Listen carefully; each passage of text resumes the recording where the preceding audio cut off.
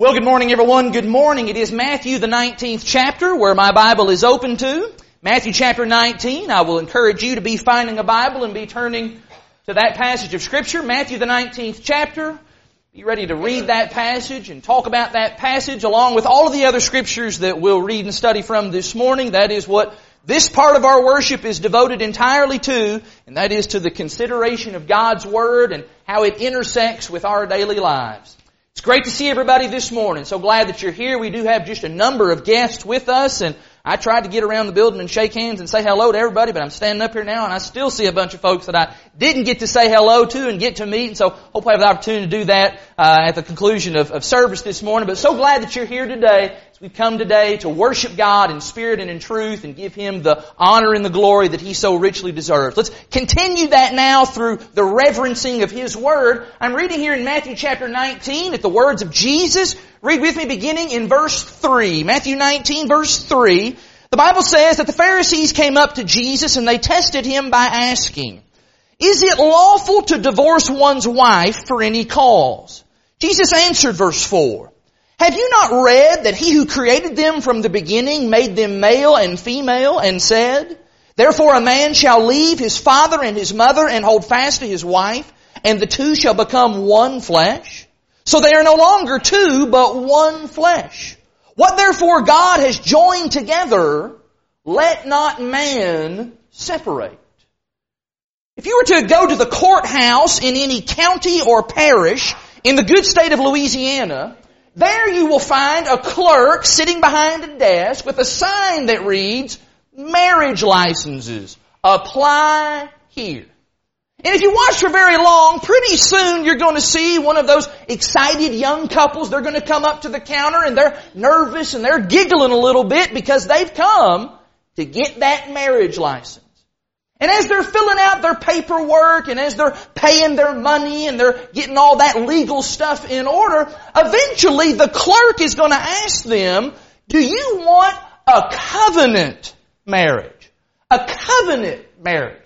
And what the clerk means by that is, do you want that extra special marriage that Louisiana actually passed law providing for? Basically, a covenant marriage it's kind of a step up from just regular marriage. Because covenant marriages are harder to get into and they are harder to get out of. Before you can be married in a covenant marriage, you first of all have to consent to premarital counseling. And, this is important, if you have a covenant marriage, you cannot ever have one of those quickie, no-fault divorces that are just quick and painless and easy.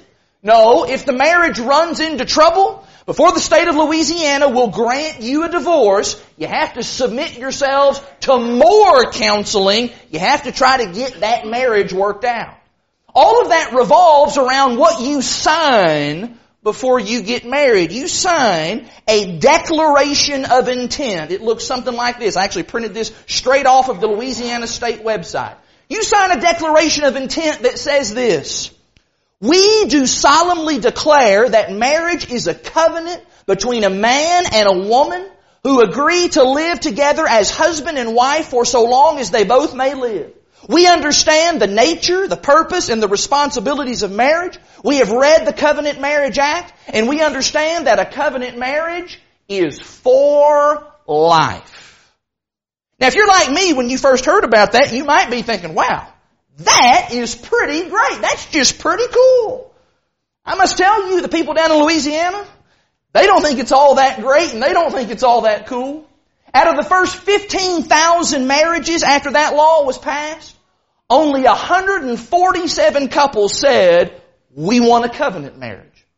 Similar laws were later passed in the state of Arizona and in Arkansas. In the state of Arkansas, out of the first 40,000 marriages, only 600 said, "We want the covenant marriage." And in Arizona, the numbers are similar. Only about 1% of people every year will apply for the covenant marriage. Now, that seems to me like that's an awful lot of people who are just kind of conceding right up front that their marriage may not go the distance, and so they want to keep their options to bail out, they want to keep those options wide open. Yet it seems to me that what we just read in Matthew 19 and in verse 6, that verse says that God wants every marriage to be a covenant marriage. That marriage is more than just a covenant between a man and a woman. It is a covenant between a man and a woman and God Almighty who created marriage. And despite what we see in our world today all around us, where marriage on television is treated like some kind of a game. You see The Bachelor and The Bachelorette. I'm so shocked that that show still exists today. Or sitcoms and shows like Mistresses and Desperate Housewives, where marriage is treated very flippantly and you can just kind of quit whenever you're tired of doing that. No! According to the Bible, marriage is not a game where you can quit when you get tired of playing. That idea of till death do us part, that's not just some cliche. That's not some fickle hope. That's not just some old-fashioned saying that, well, nobody really believes that anymore. No! God wants men and women to treat marriage seriously and to remain married until death do we part. That is the covenant we are making in marriage. Now, if you're thinking to yourself, Josh, that is an awfully tall order in the society in which we live today, you're exactly right. But I want to show you this morning from the Word of God that you can, in fact, have that kind of marriage. I want to show you what a covenant marriage looks like right out of the Scriptures, the kind of marriage that pleases God and the kind that will truly last. And if you think this morning that I'm going to talk to you about all kinds of things like men, you need to date your wife, or communication is the key, or here's how you resolve conflicts in marriage, and those kinds of things, then think again. I've preached those kinds of lessons before. I think those kinds of lessons are helpful. Those are certainly a place for that kind of preaching. But I don't think that any of those ideas really drill down to the core, fundamental truths that we need to hear if we're going to have marriages that will truly go the distance. My wife and I, we've been married for a little over 7 years now. And I can tell you, even though we are in the middle of year 7, we still need these kinds of reminders and this kind of lesson. But you know what? It's not just for us. It's not just for other younger couples. It's for all folks who are married. It's for all folks who have intentions of one day being married. It's for all people who desire to see people live out God's plan in their lives. In fact, this morning before I've done, I've got something extra special that I want to say to young people. And then I've even got an even added bonus as well for folks who are older and have been married for a very, very long time. I think there's something in this lesson for just about everybody today. Let's talk about the keys for a successful covenant marriage. And the very first thing on that list where that all needs to begin, in order to make that happen, it needs to start by cutting off the autopilot. Let me explain to you what I mean by that. If a couple comes in on a Sunday morning and they're all excited and they're walking around and that young lady, she's showing off a big bright new diamond ring, what do they say? They say, oh, we're engaged. We're getting ready to get married. And they're excited about that and everybody's excited about that. We're getting ready to get married. What do they mean by that? What do they mean when they say, we're getting ready to get married? I'll tell you what that means. That means they're engaged in this time of intense prayer to the Lord for their marriage. That means they're reading their Bible. That means they're learning all the passages in the Bible about marriage. It means they're seeking out other couples who have good and godly and long-lasting marriages, and they're learning from their advice. Is that usually what people mean when they say, we're getting ready to get married? No, a couple comes in and they say, we're getting ready to get married. What that means is that means we're picking out china patterns. That means we're looking for a place to book the ceremony. We're looking to get the decorations and the cake and the tuxes and the dresses, getting all of those things ordered. We're making sure the preacher's schedule is clear so that he can be ready for that day. We're doing all the really important stuff to have that ceremony. Everything from picking out who's going to serve the punch that afternoon to who's going to strangle anybody whose cell phone goes off during the service. All the really important things to have that ceremony. Yet when you stop and think about it, none of those things really have anything to do with being married, do they? Those are all just preparations to get married. All too often, I am afraid that couples do not prepare to be married. They just prepare and get ready to have a big wedding. Well, what we need to talk about today is we need to talk about what it means to be married, not how to just have a big lavish ceremony.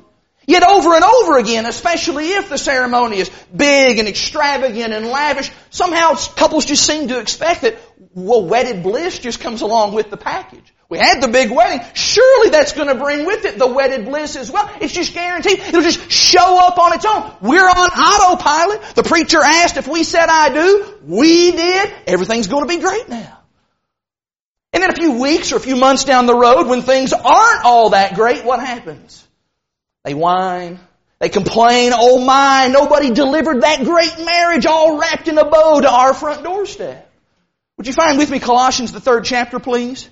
In Colossians chapter 3, if you're here on Wednesday night in the auditorium class, we've been studying in Colossians, and we came to Colossians chapter 3. And what we saw is that this autopilot stuff, it just doesn't work. Doesn't work with what the Bible teaches about marriage. In Colossians chapter 3, look in verse 18. There Paul says, wives, submit to your husbands as is fitting in the Lord. Verse 19, husbands, love your wives and do not be harsh with them. Now, whatever you make of those two verses, and I know lots of people have lots of ideas about what those verses are talking about, but I'll tell you this, you cannot deny that submit and love are verbs. There's your grammar lesson for the day. They are verbs, which means we need to do something. It requires us to take action, to take actions in our marriage.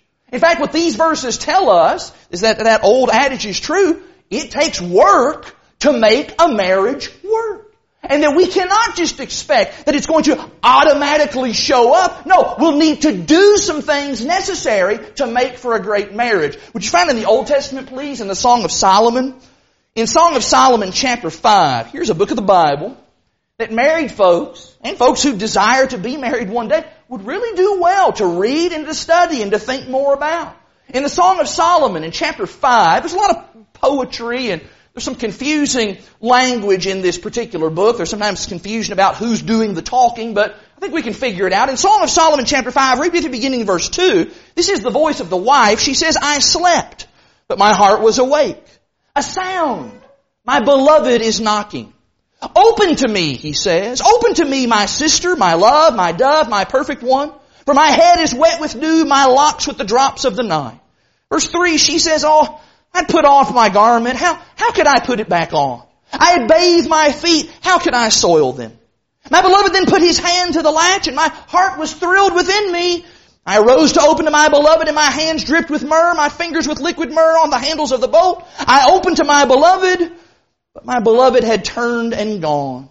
My soul failed me when he spoke. I sought for him, but found him not. I called him, but he gave no answer. Now again, there's a lot of poetic language there, but you see what happened there, don't you? The husband came to his wife and he said, honey, open the bedroom door. She said, oh, I'm too tired. I've already had my bath. I already got my PJs on. I'm already in bed. I can't get up to open the door. I'm too tired for marital intimacy. Then in a moment, verse 4, she realizes that she'd made a mistake. And so she gets up and she goes to open the door, but alas, he's gone. You see what happened there? Her doing nothing, her not putting anything into that marriage, it caused a rift in that relationship. Her unwillingness to do some work, to do some things, thinking that she really didn't have to take a really active part in the marriage, it resulted in some trouble in that home. Now if you continue and you finish out reading the book of the Song of Solomon, what you'll find is that the wife, she does repent. And she begins to invest herself in her husband. And their marriage goes forward like it should. But I wonder, how many married folks today never learn that lesson? The beginning of everything that I need to talk about pertaining to marriage is about you. It's about me. It's about you taking responsibility for your marriage. Don't tell me about what you wished would have happened in your marriage. What are you doing in your marriage? Don't talk about and look at other people and say, oh, they have such great marriages. What are you doing to make your marriage great? And quit thinking about this idea of, someday it's all going to get worked out and it's all going to be okay. That somehow it's just going to kind of arrive on its own magically. There's going to be this big fairy tale, happily ever after kind of ending. Stop thinking in those terms. You, husband, you, wife, get busy. You do what it takes to have a great marriage like God describes in the pages of His Word. Cut off this autopilot and get in the marriage relationship yourself. And so somebody says, all right, that's pretty compelling stuff. I need to do some things, all right? What do I need to do? What should I be doing to make for a covenant marriage? I'm glad that you asked. I want to tell you secondly this morning, we need to be cultivating oneness. Let's go all the way back to the very beginning of time. Find in your Bibles in Genesis chapter 2. In Genesis chapter 2, let's read about that first home. And let's see what God intends for a marriage to be, what God has always intended for a marriage to be. In Genesis chapter 2, I'm reading here in verse 22. In Genesis 2 verse 22, the Bible says that the rib that the Lord God had taken from the man, He made into a woman, and He brought her to the man. Then the man said, this at last is bone of my bones and flesh of my flesh. She shall be called woman, because she was taken out of man. Therefore, this is God speaking now. Therefore a man shall leave his father and his mother and hold fast to his wife. They shall become one flesh. The man and his wife were both naked. They were not ashamed. This is an amazing passage because it describes for us what marriage is at its very essence. In fact, this is the passage that Jesus is quoting from in Matthew 19 where we began. And what Jesus says, what God says, is that this special marriage relationship, it begins with leaving. It is predicated upon cleaving. That everything in that relationship is all about how it is more special, more unique than any other human, fleshly, earthly relationship. And then what is really special about that is that when that occurs, a man and a woman, they can cleave together. And they can know an intimacy beyond anything else that they might be able to experience here upon planet Earth. And I do want you to know this morning that is a whole lot more. I mentioned this Wednesday night, but I'll say it again. I do believe that this one flesh business, I believe it is about more than just physical intimacy. I believe it refers to the joining together of two people to become one. One in dreams, one in hopes, one in goals, one in aspirations, one as a single unit. Marriage is all about two separate people giving themselves up and coming together to become something that they never could have been individually, something bigger than they ever could have been individually. I am not important, but we matter. It's not you and me now. No, now it's us. There's the cleaving there. Increasingly, though, I believe that our society is just really getting out of touch with this idea. Some of you have maybe seen in wedding ceremonies, actually in our wedding ceremony, we did this several years ago, where the bride and the groom, they'll come together and they'll light the unity candle, where there'll be like a candle over here on one side of the stage and then a candle over here. And those candles represent kind of the individual flames, the individual lives of the man and the woman. And so they take those candles and they come to the center stage and there's a single candle and they light that single candle, the unity candle. And then afterwards they blow out their individual candles. And that's what me and Tiffany did in our wedding. But you know what? I've been to a wedding where they did the lighting of the unity candle, but then afterwards they didn't do the... And I remember asking the man and the woman about that, and the woman spoke up and she said, well, the reason we didn't do that was intentional. It wasn't that we just forgot. The reason we didn't do that was because I don't want to give up my personhood in this marriage. I don't want to extinguish my individual flame because I don't want to give up my own space. I don't want to give up my meanness. I want to continue on in this relationship as I am and as I've always been. Now, nothing wrong if somebody chooses not to do the at the end of their unity candle in their wedding ceremony. There's something there, something in that explanation that bothers me a little bit. I think as well about sometimes wives in a marriage, they will choose not to take their husband's last name. They'll choose to keep their maiden name. Nothing wrong with that necessarily, but there's something there. Or maybe people get married and they keep my money over here and that's your money over there. We're going to have separate bank accounts. Again, nothing sinful or wrong in any of that. But there's something in all of that troubles me just a bit. Because in all of that, what I hear so much about I and me and what I want. And I'm hearing so little, more and more today, about us and about what we're going to do together in this one flesh relationship. Sometimes you'll even hear folks just say it even more candidly and more bluntly. They'll just say, marriage ought to make me happy. There it is, isn't it? Marriage is all about me. I saw a quotation some time back from the noted rap and movie star Queen Latifah. And she was explaining why she wore a wedding ring, even though at the time she was not yet married. People were curious, you're not married, why do you wear a wedding ring? She said, this is why. She said, I'm just married to myself. I just felt that it was time to take care of me and pamper myself. But when I meet the right man who can treat me as well as I treat me, then I'll take this ring off and I'll replace it with his. Now I read that and I remember thinking to myself, is she looking for a husband or is she looking for a butler? Because I really can't tell the difference there. What exactly is going on? You know, over and over again, we see that idea today of people who seem to think that marriage is a way to have a live-in maid or a live-in cook on the cheap. That marriage is a way to find somebody who's going to support me financially in the way that I want to be accustomed to. That marriage is about finding someone who will make it their sole preoccupation in life just to see that I am happy and tend to me all of the time. Let me ask you, where's Genesis chapter 2 in that kind of thinking? What happened to becoming one flesh? The marriage that God is talking about here in Genesis, it's not about me. It's not about how I can manipulate somebody to serve and just do for me all the time. Marriage isn't even about me at all. Marriage is about us. Marriage is about what we can become together. It's about being united to become something that I never could have been or you never could have been on your own. Marriage isn't about making me happy. It's about becoming one flesh so that both partners in that relationship can know the joy and the fulfillment that comes from a one flesh relationship. Can I maybe just be practical about all of that? Talking about this one flesh stuff. Let me just say very clearly what we're talking about. We talk about cultivating oneness. You understand that what concerns one concerns all. Isn't that how things work on a team?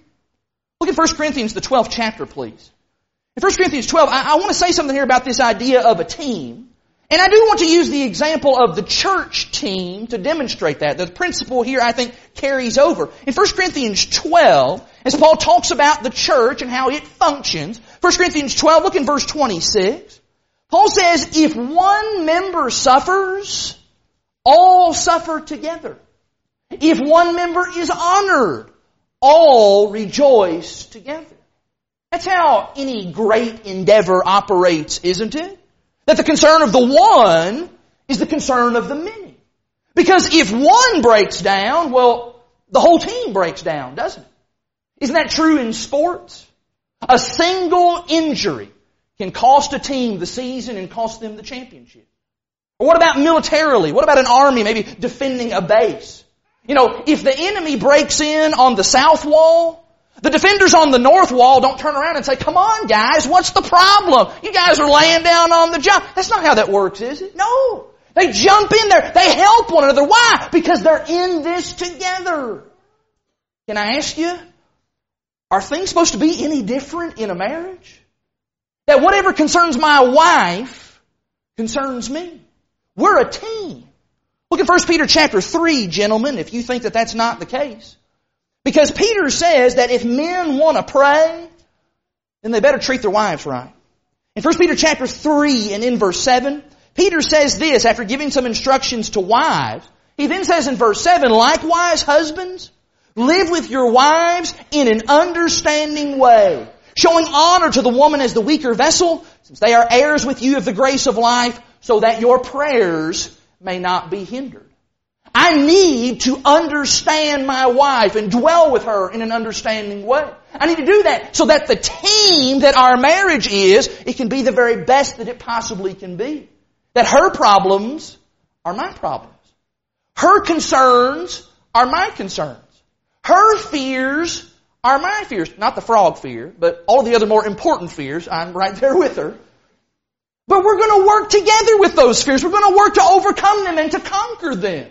I can't belittle her. I can't act like her issues, her problems, they're just trivial and they don't matter. Just kind of dismiss them. No, we're a team. We're going to have to do whatever it takes to overcome whatever obstacles the world and the devil may put in front of us. If one of us gets fired from our job, both of us are going to be in there with that. If one of us gets diagnosed with a terminal disease, we're both going to fight that together.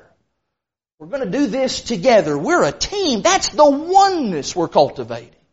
And that means, if that's going to happen, that means then thirdly, we're going to have to value every member in the team. And the way that we do that is by valuing what the Bible says about roles. Here is probably the most misunderstood thing about marriage in all of the Word of God. Let's just get over to Ephesians chapter 5. You had to know in Ephesians chapter 5 that we were going to be getting here sooner or later. We mentioned a few moments ago when we read from Colossians, we read that word submit, that wives are to submit. I can kind of feel it in the room whenever you read that verse. Sometimes ladies will kind of flinch a little bit. Whoa! What's that all about, submitting? Well, let's just see what the Bible says about that and what the Bible says about the power of roles. In Ephesians chapter 5, kind of a lengthy reading, but we need to read it in Ephesians 5. Begin with me in verse 22. There Paul says, "Wives, submit to your own husbands as to the Lord. For the husband is the head of the wife, even as Christ is the head of the church, his body, and is himself its Savior. Now as the church submits to Christ, so also wives should submit in everything to their husbands. Husbands, love your wives, as Christ loved the church and gave himself up for her, that he might sanctify her, having cleansed her by the washing of water with the word, so that he might present the church to himself in splendor, without spot or wrinkle or any such thing, that she might be holy and without blemish. In the same way, husbands should love their wives as their own bodies. He who loves his wife loves himself. For no one ever hated his own flesh, but nourishes and cherishes it, just as Christ does the church, because we are members of his body. Therefore, a man shall leave his father and mother and hold fast to his wife, and the two shall become one flesh. This mystery is profound, and I am saying that it refers to Christ and the church. However, let each one of you love his wife as himself, and let the wife see that she respects her husband." Now, what is the common interpretation of those verses today? For so long, what people have believed Paul is saying here is that the husband, he's the king. He is the absolute lord and tyrant. He is just the absolute dictator in the house. He claps his hands and the woman just jumps and does what he says. She fetches him a soda pop from the refrigerator. She brings him the remote control. She puts slippers on his feet. And as a result of that kind of thinking, many people have looked at Ephesians 5 and they have said, how archaic, how outdated that is. I'm not doing that. People long ago may have did that, but I'm not doing anything like that. Yet if you've been following along at all this morning, then you know already that that interpretation, that's got to be wrong. Because where's the team in somebody mistreating their partner? Where is the team in treating somebody like an indentured servant? How does that contribute to that oneness in a marriage? I think already we can conclude that that interpretation of Ephesians 5, that just doesn't fly, that doesn't jive with all of the rest of Scripture. Doesn't work with what we read in Genesis chapter 2. And in fact, did you notice there in verse 31 that right there was Genesis chapter 2 yet again. Maybe this passage is saying something different than what is so commonly accepted today. What is Ephesians chapter 5 trying to tell us? Well, maybe I can share just a couple of quick ideas with us that will help us to better understand and better appreciate this text. Let me just start by saying something very, very profound. Those of you that are members here at Lakeside and are here regularly, you know that every now and then I like to kind of wax scholarly and kind of show how profound and deep I can be. So let me get really deep right now. Here we go. Men and women are different. There it is. There you go. Aren't you glad you came to church on a Sunday morning to hear that kind of deep teaching from the Word of God? Men and women are different. Yet that needs to be said in our culture today, doesn't it? Because there are people in our world today who are trying to act like that's just not true. People want to act like men and women are just exactly the same. Trying to say that there's not any differences whatsoever. Want to kind of put everybody into the same position and into the same role, but that isn't ever going to work, is it? Absolutely not. And why? Because God made men different from women. Men do differently. We think differently. We act differently. God made women unique as well. Very different from men in so many ways.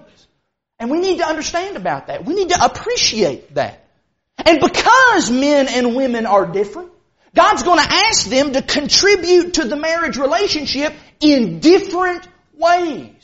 God will ask each of them to bring to the marriage what they are uniquely built for, what they are made to do. That's how marriage is going to work best, isn't it? When each party brings to the table what they have, their talents, their abilities, what God has created within them to do so that marriage can be what God wants it to be. Well, what exactly does God want men to do in the marriage? Well, we just read there in verse 25 that marriage, that team, it's going to need some leadership. And that is the role that men are called to do. Let me just say very, very clearly here to my brethren. Men, leadership is not a perk. Leadership is a responsibility. We are charged with the welfare of the home. We are charged with leading that home to be what God wants it to be. Do not ever confuse leadership with dictatorship. In fact, did you notice in Ephesians chapter 5, there's not a single word said there about forcing your wife to be in submission. Every now and then somebody will come to the preacher. In fact, it happened Wednesday night. The person who said this, they were joking. But it happened Wednesday night after services. Somebody will come to the preacher, Brother McKibben, I need you to get my wife in submission. You know what I said? I said, partner, I got nothing. I don't have anything. There's not a word said in the Bible about how to do that. You want to know why? Because submission is a choice. She chooses to do that. She voluntarily chooses to submit to your leadership because she wants to follow your lead. Now, can we think for just a second about how leadership is supposed to work? Let me talk in the language that I hope all men can understand. Let's talk for a second about sports. We just come off this past week, one of the biggest sporting events in all of the world. The Super Bowl happened last Sunday. New England Patriots won their, bazillionth, it seems like bazillionth Super Bowl victory. Once again, Tom Brady going down as one of the great quarterbacks of all time. Just an amazing come-from-behind performance. Everybody's talking about that. How is that amazing come-from-behind, performance? How is that possible? How in the world did all of that happen? I'll tell you how that happened. Tom Brady, he's the big star. He's the big star quarterback from the team. They got all the guys and he huddled them all up. He gets James White, that's his running back. And he gets Julian Edelman, gets his wide receiver, gets these guys all in the huddle and all the rest of the guys. And they're all talking about, here's the game plan, here's what's going to happen. And then Julian Edelman, he speaks up and he says, hey Tom, that guy who's running with me downfield, he's slow. He can't keep up with me. You ought to pass me the ball. And then Tom looks at Julian and he says, shut up. Be quiet. I'm the quarterback here. I'm running this show out on the field. You just pipe down. I'll be the one handling the ball here. You just be quiet. Is that how that worked? I wasn't in that huddle, but I'm pretty sure that's not how that worked. Because Tom, Julian, James, and all the rest of those guys on that team, they understood that they were a team. And they all had the same goal. The goal of running that piece of leather down into the end zone as many times as they possibly can. And so whatever feedback that Tom could receive, whatever information he could get to help them to reach that goal, if it was from a coach or from an assistant or from another player or even some guy way up in the stands, he welcomed all of that. Want to welcome all that. Why? So that they can win and be successful. Now, can I pull that illustration out and now apply that to our marriages, men? Men, why is it that sometimes when the wife says, hey, I think here would be some good things for our home. Hey, here's some ideas that I had that would help our children. Hey, here's some things that I've found and I've discovered that I think would be good and would help our finances. What's the thinking then When a husband, after hearing all of that, he says, you shut up. You just be quiet. I'm in charge here. Remember, I'm the leader. I'm running this show. I'm the quarterback. You just pipe down and you follow suit. What kind of leadership is that? It's not leadership at all. Can I be honest with you? When a team doesn't play as a team because there's not good leadership, what do we many times do with the coach? We fire him. Get him out of there. Get somebody else in there who can lead. Have you ever thought, men, that if your home breaks down, it's going to be you that the Lord holds responsible for the failure of that team? You're the coach. And I sure would hate to be fired by the Lord if you get my meaning by that. This is a responsibility, gentlemen, that we must take very, very seriously. But what about the other half of the equation? What about the responsibility of women? Well, the responsibility and the role of women is there's going to be some following. There's going to be some leadership. There's going to need to also be some followership.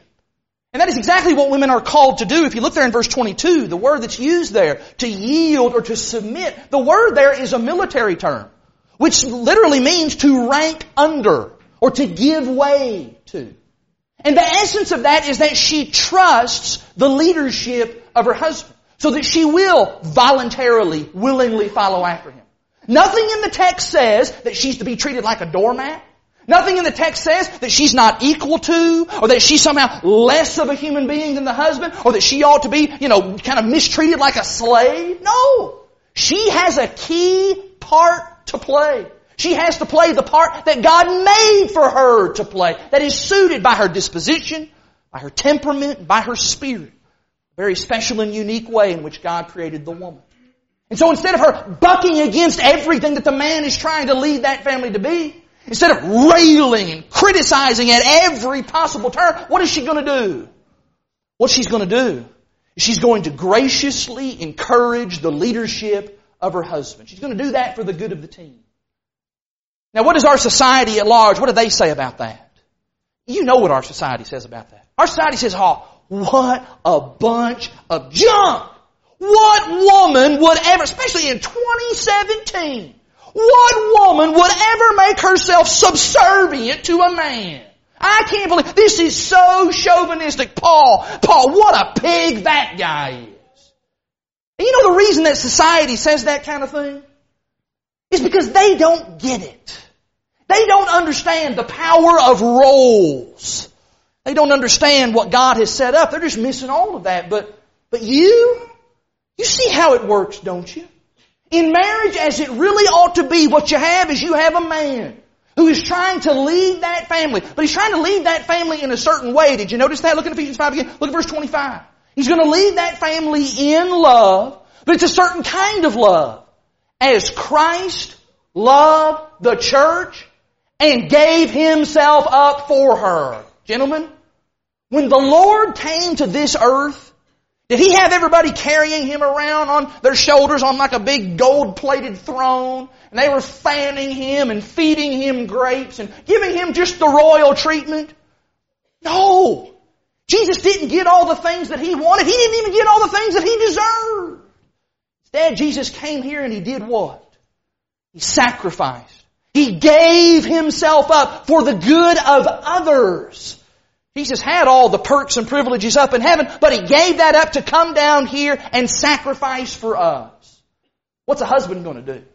Well, a husband is going to lead in that exact same way. That is sacrificial leadership, where he's putting her first. He's putting the good of the family first. What is best for us here? What can we do that will really cause our family to grow closer to the Lord, closer to one another, to serve Jesus even better? That man's going to have to sacrifice. And that may mean, he'll have to give up maybe some of his hobbies, have to give up some of his habits. That man may have to give up some of his buddies and his friends that he's used to running around with. He may even have to give up a job for the good of that family. He's going to love his wife as Christ loved the church. In fact, what Ephesians 5:25 says is that husbands, they shouldn't expect that they're going to get their way all the time. Instead, husbands should be surprised if they ever get their way. Why? Because they're always giving themselves up. Now what's going to happen with a woman who's being led like that? Well, what she's going to do is she's going to gladly follow his lead. She enters into that marriage, and young ladies, I've tried to place myself in the role of a young lady kind of approaching marriage, and I understand how intimidating that might be. Young lady, she's afraid. She's heard all the things that people in our society say, that if you submit, he'll walk all over you. He'll treat you like a doormat. She's heard all of that. She's really kind of terrified, but she's resolved in her heart, I'm going to try the Lord's way. I'm going to try to do that Ephesians 5 thing. So she tries to yield to Him. And as she does that, she begins to find trust in that man. And so she begins to follow Him. And as she begins to follow Him, what does she see? She begins to see, hey, he's not taking advantage of me. He's not abusing me. He's not mistreating me. He loves me. He loves me like Jesus loved His church. He's giving Himself up for me. He is honoring me. He's treating me in an understanding way. And so she follows Him gladly. And that then does what for the man? Well, that just encourages his leadership. He sees, look, she's not fighting against me. She's not pushing back and trying to have her way all the time. She really does trust me. And as he feels that weight, that heavy burden, that mantle of leadership upon his shoulders, he realizes, I don't want to let her down. I can never let her down. Look at how much she trusts me. Now he leads all the more strongly, thinking more and more about her and her needs and the family's needs above his own, what's best for them. Which in turn then does what for the woman? She just submits all the more. She trusts all the more. It's easier and easier for her to submit, and it becomes easier and easier for him to lead. And as those roles work together, they just become tighter and tighter and tighter over time. What woman would ever leave a man who leads like that? What man would ever even want or entertain the thought of another woman who follows like that? I know that it'll work because Paul says that's how the church works. You think about it, we submit to Christ willingly, don't we? And that relationship seems to be working out pretty good. Who of us here before we were baptized thought to ourselves, boy, I don't know if I want to submit to Jesus. He might have me scrubbing the floor with a toothbrush. I don't want to do that. None of us thought that. We trust Jesus completely. We have absolute trust in the Lord. We know that He gave Himself up for us. We know that He is doing things on our behalf. Jesus wants what is absolutely best for us. It's easy for us to submit to Jesus. We never have any doubts about His leadership. Can I say to all the ladies here, speaking on behalf of all men, we're not Jesus. As best we may try, we're not ever going to be Jesus. That means sometimes we're not going to lead in the way that Jesus led. We're going to mess things up from time to time. So men, what are we going to do about that? We're going to have to repent. We're going to have to look our wives in the eye and we're going to have to say, I'm so sorry. I was being selfish and self-motivated, self-willed, self-centered. I was doing just what I wanted to do and I wasn't thinking about you and thinking about the family. I'm asking for your forgiveness because I want you to trust me. And ladies, sometimes, if you're being honest as well, you're not always going to submit and follow like you should. Sometimes that trust diminishes and isn't kind of up to par. Well, what are you going to do about that? You're going to have to repent. You're going to have to go to your husband and say, I'm so sorry. I want to change. I want to do better. I want to trust you. I want to follow you. I want to do what the Bible teaches. We're going to have to just get right back into those roles that God has given us. We're going to have that man doing some leading, that woman doing some following. Each one of those roles and responsibilities reinforcing the other as that marriage grows stronger, deeper, and better every single day.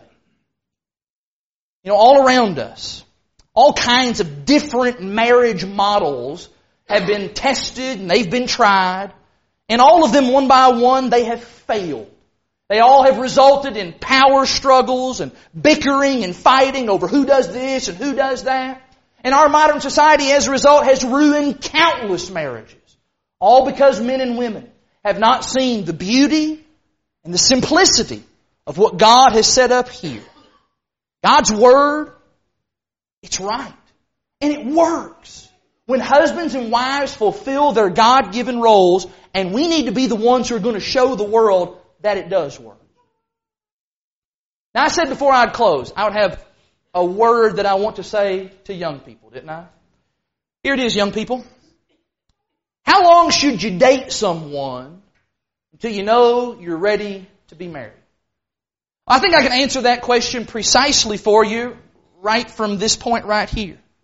Gentlemen, you should not ask a young lady to take your hand in marriage until you are absolutely certain that she will follow your leadership. You marry a girl who's not interested in following your lead, you will be a busy man. You will have a very, very unhappy marriage. Ladies, how long should you date that guy and get to know him before you say yes to that wedding proposal, that marriage proposal? Well, I'll tell you, you date and you get to know that man well enough until you trust him enough to submit and follow after him. Because this submission stuff, it's not optional equipment. It is a requirement of the Lord. It is the burden the Lord has placed upon you.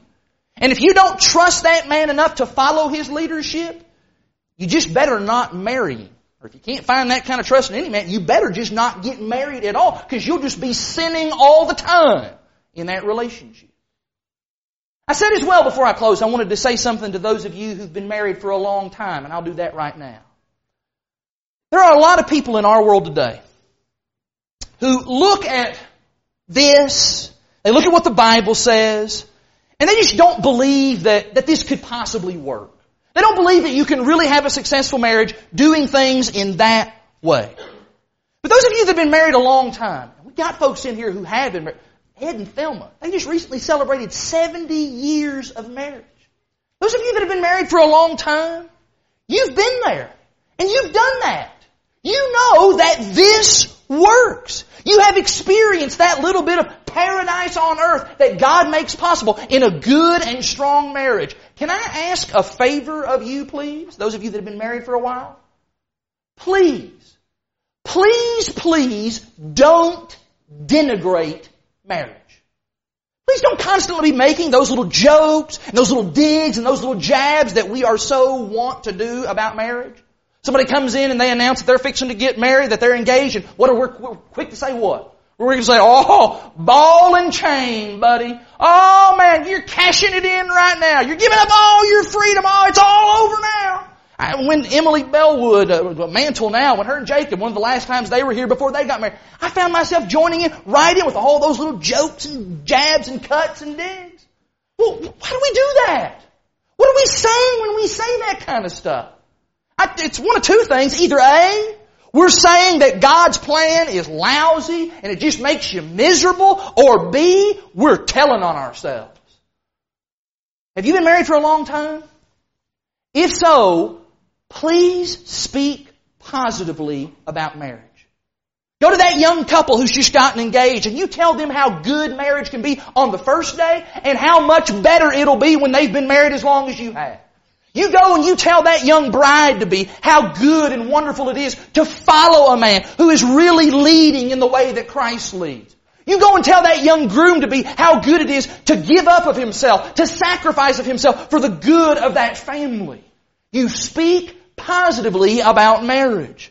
All around us, our world is just down on marriage. Sitcoms paint marriage as being just the most unpleasant scene you can ever imagine. It's just the scene of arguing and fussing and fighting. More and more people today, they just don't want to get married. It seems like the only people in our world today who want to get married are the homosexuals.